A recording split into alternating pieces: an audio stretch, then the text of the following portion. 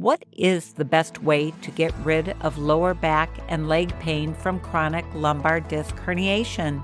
The incidence of a herniated disc averages 5 to 20 cases per 1,000 adults annually, most commonly in people ages 30 to 50, and affects men twice as often as women. Like the video so far? Subscribe and follow us. A study published in the Journal of Manipulative and Physiological Therapeutics of 148 patients suffering with acute and chronic lumbar disc herniation showed that after chiropractic care at 3 months, 90.5% of patients were improved and 88% improved at 1 year. Remember, your best source for everything health is your chiropractor. Visit your chiropractor regularly and make sure your nervous system is functioning 100%.